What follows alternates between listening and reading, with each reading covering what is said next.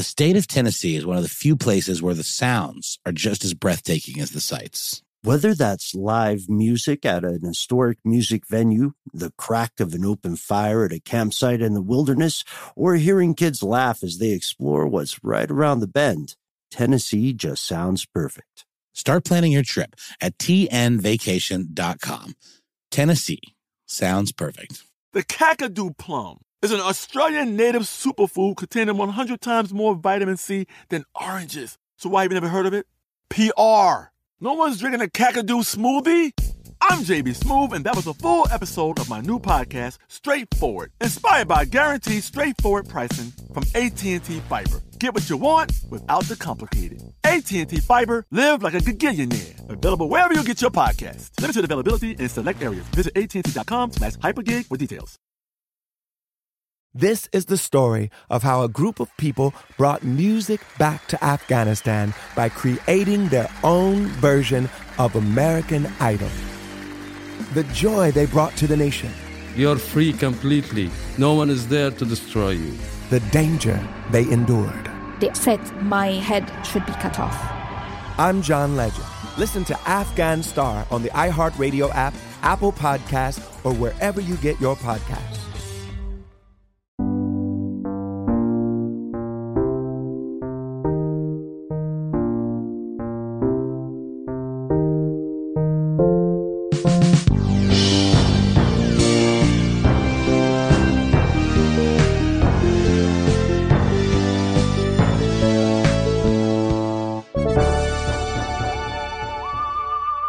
Bonjour, welcome to the show. My name is Ben, and I just might be addicted to carbs. Je m'appelle Noel, and I've been trying to go a little lighter on the carbs lately, but I am a big fan of a good baguette.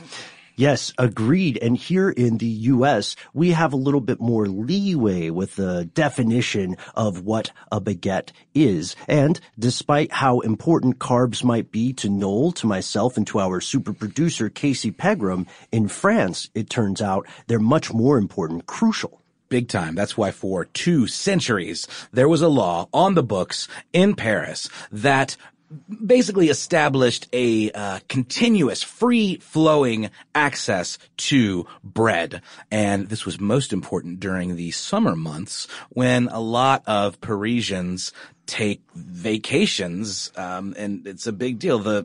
Paris can feel like a ghost town during July and August. And this law was established because the last time that France ran out of bread, well, there were riots in the streets and people got decapitated and hanged.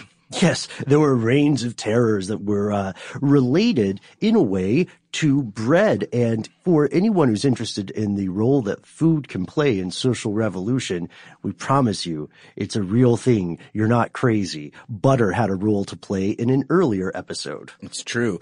And bread's always been a pretty important staple of the French diet. In fact, according to the Smithsonian, the average worker during the 18th century spent half of their wages on bread, because not only was it delicious and, something you could put a nice piece of brie on, I mean, it was how they got their sustenance more than anything else. Right. It's true. We have to consider in ages past, people didn't often have the same concept toward food or toward nutrition that you would find to be more common today. For example, a lot of times today, people eat for pleasure rather than mandatory survival. And if bread wasn't available for a lot of people, it could mean that they might starve. This was so important that in Napoleonic times, police were even in charge of grain inspection and quality control, sort of an FDA, but oriented entirely toward bread.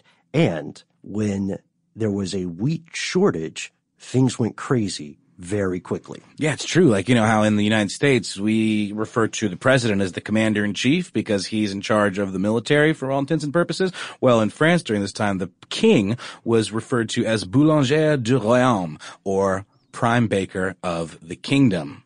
That was kind of a pretty serious job. And in fact, there were these Napoleonic codes that were established for everything from how to proof the dough to make the bread to the ratio of the ingredients. This was all very, very, very important. And it not only was important because of its place as a staple food, but it was a cultural thing as well. And they took their bread making very, very seriously.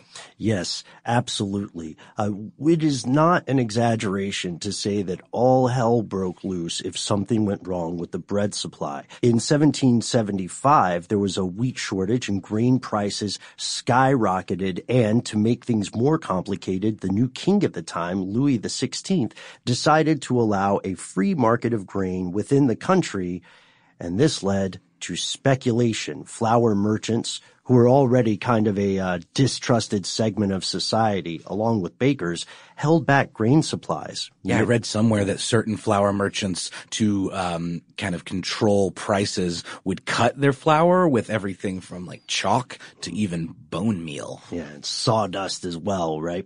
And this sounds maybe on the offset a bit silly, right? Maybe it sounds like too much of a nanny state to have laws controlling bread, but it is incredibly important. There hadn't been a famine in France for decades before this occurred, but all of a sudden, the poorest people in the country were unable to buy flour for bread, and they rioted.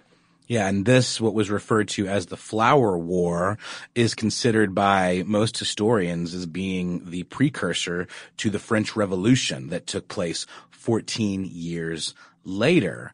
And actually, you know what? I think now would be a good time to introduce a new segment we've been kicking around.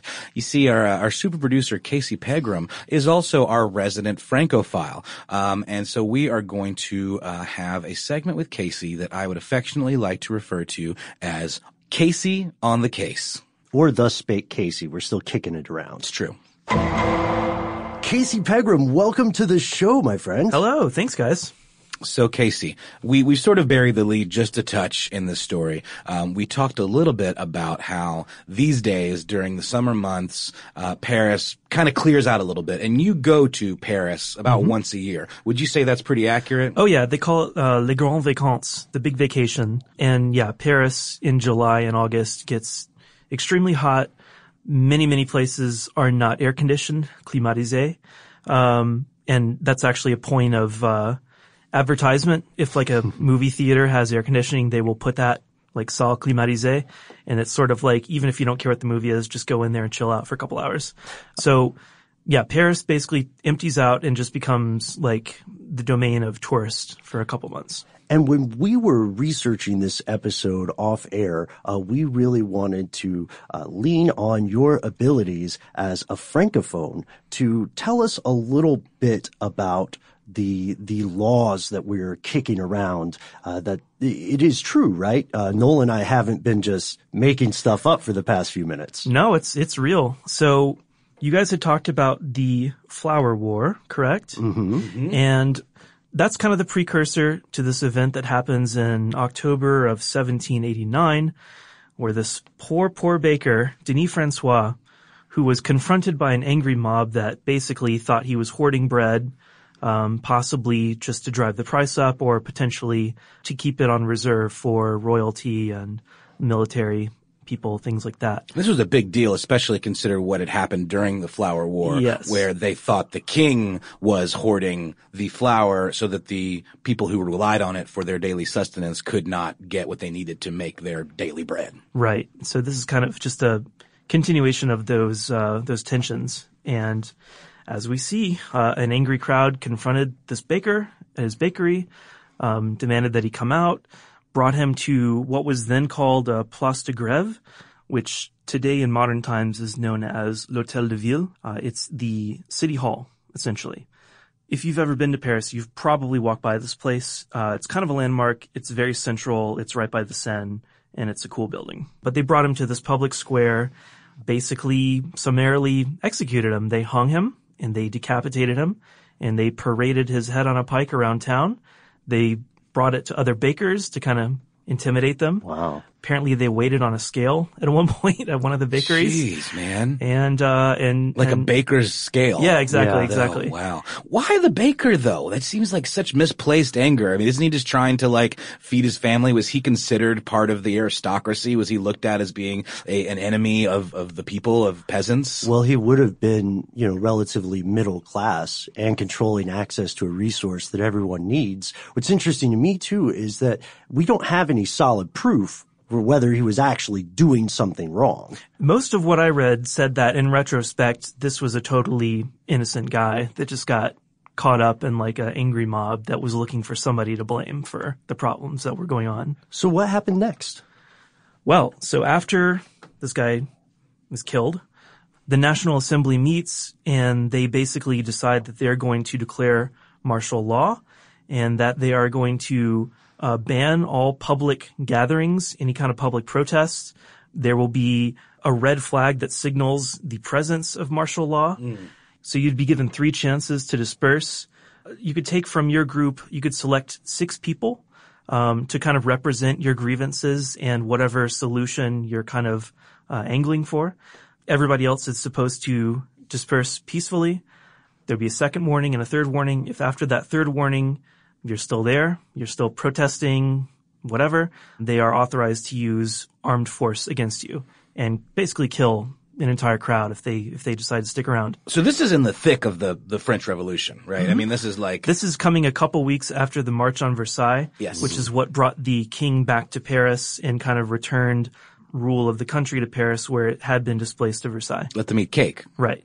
Right. So that was, even that catchphrase is tied to this whole idea of bread being such a crucial component of everyday life, and the fact that Marie Antoinette was so clueless and insulated that she would just say, "Oh, it's fine. Just they can eat cake, right? Because they have that, surely, right? Isn't that the joke, kind of? It's a little bit out of touch. Yeah, very much. And there's an interesting tale within that too about the folklore versus the fact of that. But you're absolutely right that it was allegedly, or according to the legend, in response to them saying, the people have no bread. No, but I saw it in a film. So Okay. it was a Sofia Coppola film. So that's definitely exactly how it went down. Is she the one who did Dracula? No, She was in Godfather 3. Okay, right. Remember on the stairs? Yeah. No spoilers. Right, Not right. for Godfather 3. Godfathers Take Manhattan, right? That's the one. But no, this is really interesting because then this is ultimately, correct me if I'm wrong, Casey, because you are in fact on the case. This is what led to this decree in 1790 from Louis XVI that put this system in place because, okay, so they weathered the grain shortage. They got through that. But now it was like, what happens if the bakeries close? If everybody takes the grand vacation at the same time. This episode of Ridiculous History is brought to you by Snagajob. Snagajob is where America goes to hire, with the deepest talent pool in hourly hiring. With access to over 6 million active hourly workers, Snagajob is the all-in-one solution for hiring high-quality employees who can cover all your needs on demand, temp to hire, part-time, or full-time. You name the position: warehouse worker, retail associate, grocery store clerk, fitness trainer, baker, stylist, bellhop, podcast producer. Yeah, Snagajob's got a worker for that. With their easy-to-use platform, you're able to seamlessly post and fill available positions quickly with a dedicated customer support team to provide all the help you need along the way. Kind of nice knowing you have a talent pool like that in your own backyard, right? Snagajob is the partner you need to keep your business running smoothly. Visit snagajob.com or text SNAG to 242424 to talk to an expert.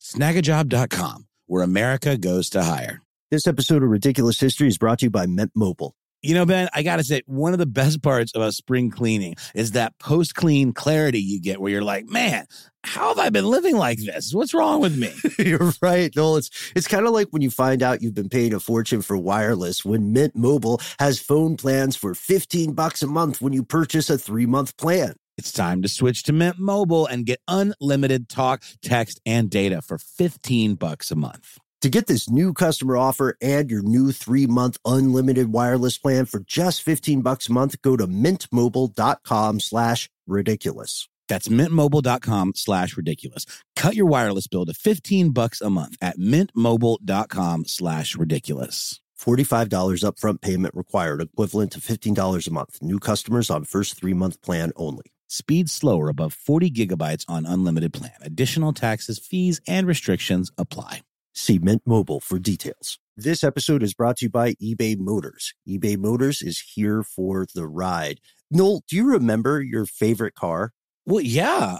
It was an Eddie Bauer edition Ford Explorer. Oh, that's cool. Yeah. I just remember it was my dad's. I was a hand-me-down car kind of kid. Dad would buy a new car. I'd get that car. And I just remember feeling so awesome being up above everybody, like I was in Mad Max or something, you know? I had a lot of land yachts that I loved. I had Pontiac Bonnevilles. Right? Oh, I never had an El Camino. My dad had one, and that was a real interesting use of our collective time, keeping that thing running. But I think these cars all kind of speak to us because they were such a fundamental part of our lives. Do you remember when I had that Monte Carlo? That's what I meant. I said El Camino, and I meant Monte Carlo. I miss it so. The Monte Carlo was tough. I had a series of Monte Carlos, and the last one, God bless it, I had to learn a lot about car maintenance just to keep that guy running. Totally. But it still was like a perfect fit. It's almost like finding your true love. Like when you recently got a car a few years back now. Oh, man. And funny you should say that. That particular perfect fit was the Honda Fit, which I love dearly. But, Ben, it's getting a little long in the tooth. And while it's been incredibly reliable up to now, it's getting to that age where I might have to start looking for some parts here and there to keep it running. Mm-hmm. And that's where eBay Motors comes in. With over 122 million parts, you can make sure your number one ride or die stays running smoothly. Brake kits, LED headlights, roof racks, bumpers, whatever your baby needs, eBay Motors has it. And with eBay Guaranteed Fit, it's guaranteed to fit your ride the first time, every time, or your money back. Plus, at these prices, you're burning rubber, not cash. So keep your ride or die alive at ebaymotors.com. Eligible items only. Exclusions apply. You did say, though, that didn't really become a cultural thing until a little bit more into the 21st century, the idea of that particular time for vacation. But even still. Right. So the 1789 or 1790 ruling has to do with basically empowering authorities to make sure that bread stays in regular supply so that people don't have a reason to riot. Mm-hmm.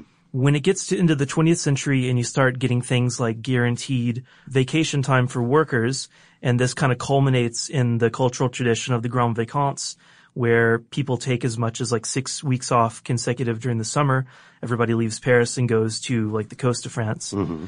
Then it became an issue because if everybody left at the same time, if everybody decides to take off July, you're probably not going to be able to get like a decent baguette in Paris for that month. And that's, they view that as a pretty serious problem. So what happens to the consumers? Whatever will we do? Right, exactly. So it was then decided that these boulangers, bakers, would have to coordinate with their local authorities when they wanted to take time off. And, it would have to coordinate from all the other bakeries in the area such that you'd never found like a neighborhood that just didn't have a bakery open. So some would have to go in July, some would have to go in August. And it was half and half, correct? Right. And it almost became like these two groups almost identified, like I'm a Julyian, I'm an Augustian. It's very strange. So this wouldn't be on the case with Casey if we didn't hear a little sample of your dulcet French tones. So could you give us a little reading from this ordinance, Casey? Sure. This is Article number 6 of the Law of October 21st, 1789, against gatherings or martial law, in other words. So here we go, the 3 warnings. So we get a little poetry music in the background. Some kind of dramatic accompaniment. Faute par les personnes attroupées de se retirer en ce moment, il leur sera fait à haute voix par les officiers municipaux ou l'un d'eux 3 sommations de se retirer tranquillement dans leur domicile. So they will be warned in a high voice by the municipal officers or one among them. 3 warnings to return peacefully into your home. 3 sommations de se retirer tranquillement dans leur domicile. 3 warnings to return peacefully to your home. La première sommation sera exprimée en ces termes. The first warning will be expressed in these terms. Avis est donné que la loi martiale est proclamée, que tous attroupements sont criminels. So notice will be given that martial law has been proclaimed, that all gatherings are criminal. On va faire feu. We're going to shoot. Que les bons citoyens se retirent. Good citizens go home. À la deuxième et troisième sommation, so on the second and third warning, il suffira de répéter ces mots, on va faire feu, que les bons citoyens se retirent. So on the second and third warnings, they're going to skip the preamble and just say, we're going to shoot, good citizens go home. L'officier municipal énoncera que c'est ou la première ou la seconde ou la dernière. So the municipal officer will announce whether it's the first, second, or third warning. And if you're not out by the third warning, all bets are off. You're probably going to get shot. Beautiful. I mean, terrifying, but beautiful performance, Casey. And this has been On the Case with Casey. You know what? I am a big fan of that segment, Noel. Don't you think that added some context? It added some real umami to this episode, I think. And there's more to the story because, you see, it turns out this law isn't just something that happened and then disappeared. It has been, as we said at the top of the show, on the books for centuries, and it's been periodically revised, rewritten, reworked, as Casey mentioned, with the emergence of workers' rights. Totally. And because, you don't really see a whole lot of huge, large-scale famines happening in Europe these days. So it was relaxed in 1995, and we mentioned this briefly during Casey on the Case, but half of the bakeries in Paris were able to shut down during the month of July, as long as the other half stayed open. And then bakers were actually required to post notices in their windows of where a customer could get a croissant or a baguette within walking distance, because it was all about this community neighborhood vibe. It was you had to be able to walk there. It was very much part of day to day. You could not be expected to, hop a taxi to another part of town. My word, the very idea. This is a really cool detail to me because I like it. It seems humanizing. It's not enough just to tell the authorities, hey, I'm going to be gone in July. You got to support your people too. Totally. And it feels like we've gotten away from it being, there being concern over riots and it being much more, about maintaining that fresh baked bread culture that has sustained in France throughout the generations. And you will hopefully be as thankful as we are to note that the consequences for this are no longer, life-threatening. Absolutely not. In fact, even when they were still on the books, if you didn't get permission, you decided to do what you wanted, you could get a fine, which was a minimum of, I believe, 11 euros a day, which is around 13 American dollars back in, I think, 2005, or about $20, in 2017 bucks. This episode of Ridiculous History is brought to you by Snagajob. Snagajob is where America goes to hire, with the deepest talent pool in hourly hiring. With access to over 6 million active hourly workers, Snagajob is the all-in-one solution for hiring high-quality employees who can cover all your needs on demand, temp to hire, part-time, or full-time.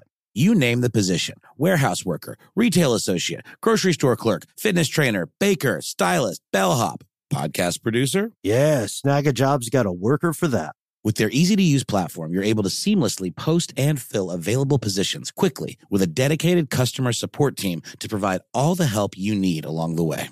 Kind of nice knowing you have a talent pool like that in your own backyard, right? Snagajob is the partner you need to keep your business running smoothly. Visit snagajob.com or text SNAG to 242424 to talk to an expert. Snagajob.com, where America goes to hire. This episode is brought to you by eBay Motors. eBay Motors is here for the ride. Noel, do you remember your favorite car? Well, yeah. It was an Eddie Bauer edition Ford Explorer. Oh, that's cool. I just remember it was my dad's. I was a hand-me-down car kind of kid. Dad would buy a new car. I'd get that car. And I just remember feeling so awesome being up above everybody, like I was in Mad Max or something, I had a lot of land yachts that I loved. I had Pontiac Bonnevilles. right? Oh, I never had an El Camino. My dad had one, and that was a real interesting use of our collective time, keeping that thing running. But I think these cars all kind of speak to us because they were such a fundamental part of our lives. Do you remember when I had that Monte Carlo? That's what I meant. I said El Camino, and I meant Monte Carlo. I miss it so. The Monte Carlo was tough. I had a series of Monte Carlos, and the last one, God bless it, I had to learn a lot about car maintenance just to keep that guy running. Totally. But it still was like a perfect fit. It's almost like finding your true love. Like when you recently got a car a few years back now. Oh, man. And funny you should say that. That particular perfect fit was the Honda Fit, which I love dearly. But, Ben, it's getting a little long in the tooth. And while it's been incredibly reliable up to now, it's getting to that age where I might have to start looking for some parts here and there to keep it running. Mm-hmm. And that's where eBay Motors comes in. With over 122 million parts, you can make sure your number one ride or die stays running smoothly. Brake kits, LED headlights, roof racks, bumpers, whatever your baby needs, eBay Motors has it. And with eBay Guaranteed Fit, it's guaranteed to fit your ride the first time, every time, or your money back. Plus, at these prices, you're burning rubber, not cash. So keep your ride or die alive at ebaymotors.com. Eligible items only. Exclusions apply. When the Taliban banned music in Afghanistan, millions were plunged into silence. Radios were smashed, cassettes burned. You could be beaten or jailed or killed for breaking the rules. And yet, Afghans did it anyway. This is the story of how a group of people brought music back to Afghanistan by creating their own version of American Idol. The danger they endured. They said my head should be cut off. The joy they brought to the nation. You're free completely. No one is there to destroy you.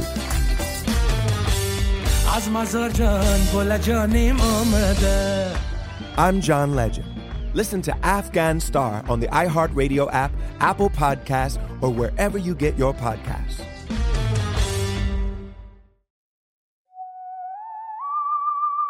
And the story continued. In 2015, the French government eased some of the remaining restrictions on bakers' holidays as part of a larger effort to streamline their notoriously sluggish bureaucracy. I mean, can you imagine having a law on the books for 200 years? Can you imagine what other weird little esoteric legal nuggets remained on the books? Probably stuff about spitting in public. I don't know. Beret quotas. I would imagine. I hope I don't get in trouble for that one. But it's true. When this relaxation occurred in 2015, a lot of local Parisians feared there would be a baguette crisis. And to some degree, they did experience one because the government no longer coordinated baker holidays for the industry. Bakers had a tough time knowing when they should leave. The ones that stayed open ran out of bread quickly, and some were worried that their quality was suffering because there was such an increase in demand. Yeah, because literally for the first time since the revolution, bakers could go on vacation whenever they wanted. Like normies, which is the baker word for us. Exactly. So yeah, I saw an article in the Daily Mail with some great quotes of kind of like the scoop of how this is playing out today in the streets of Paris. There's a quote from Lynn Siegel, who is a Parisian resident, that goes as such. I went out to get a baguette a few days ago, and the two closest boulangeries to me were both closed for the first time ever. Then the next day, a woman on the street stopped me asking where the closest open one was. Only the bad ones stayed open. Only the bad ones. The bad ones. And this, we should paint a picture of why this is so important. Even now, for something to be called traditional homemade bread, only 4 ingredients legally can be used: flour, water, salt, and yeast. 70% of bread is still produced in boulangeries, those local bakeries, rather than industrial warehouse factories, while worries of a bread shortage have, fallen a little bit in the years since the regulations loosened, there are new worries on the horizon. It appears people are eating fewer and fewer baguettes. Yeah, it's true. Per capita consumption of baguettes has fallen by more than 80% since 1900. And at that time, the average person in France ate more than 3 of them a day. That's a lot, isn't it? These are big, man. Right. And today it's, as of 2017, it's down to about a half a loaf a day. So analysts will attribute the drop to multiple factors, including maybe this preference for a lower carb diet or concerns about gluten consumption, while some bakers say it's because the bread just doesn't taste as good as it did back in the good old days of the pre-revolutionary France. Yeah, in that Daily Mail article, there's another quote from a Parisian artist named Anthony Stephenson who talks about being pretty bummed out that because of the scarcity of high-quality bread, he's now having to buy what he refers to as, quote, those strange half-cooked mini baguettes from my local supermarket and putting them in the oven. So that is not cool for Mr. Stephenson. And I actually found an article in the New York Times. The headline is A Baker's Crusade, Rescuing the Famed French Boulangerie. Because of this decrease in bread consumption, there is a sense that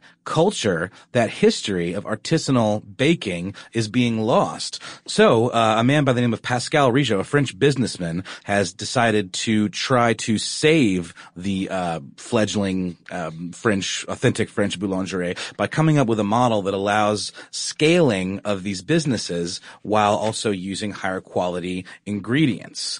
And in order to do that, he is going to shrink each store, making it where you only have to have one person to run it, and buying ingredients centrally that allows the shops to enhance the quality and also increase bargaining power, and it limits the number of products sold. So you might have a store that only sells baguettes as opposed to a diversified bakery where you have all kinds of other pastries. So this isn't a big warehouse plan. This sounds like a community of what would be smaller stores that are in keeping with French tradition. This could help trigger a resurgence, right? Because we saw the numbers of these traditional bakeries dropping over the past few decades. That's right. Looks like in 2015, there were 28,000 of these authentic bakeries, and that's down from 37,800 just 20 years earlier. And that is from a 2014 report on bread in France from Euromonitor by Alexander Goranson.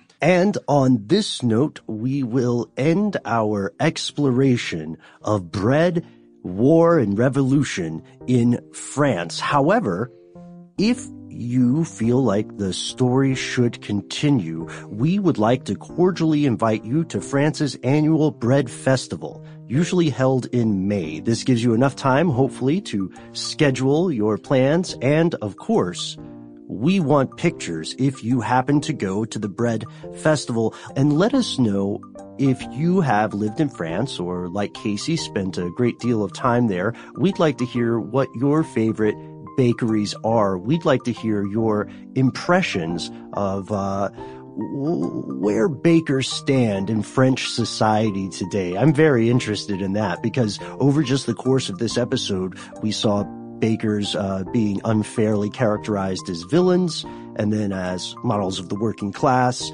as masters of their craft. So what are they today in 2017? You can write to us at ridiculous@howstuffworks.com. You can drop us a note on Facebook. We're Ridiculous History there too. I think we have a Twitter now. You can tweet at us at Ridiculous History, or you can check out our Instagram page, which is also Ridiculous History. And of course, most importantly, let us know if you have suggestions for an episode we should cover in the future. So please join us for more gaffes and laughs on the next episode of Ridiculous History.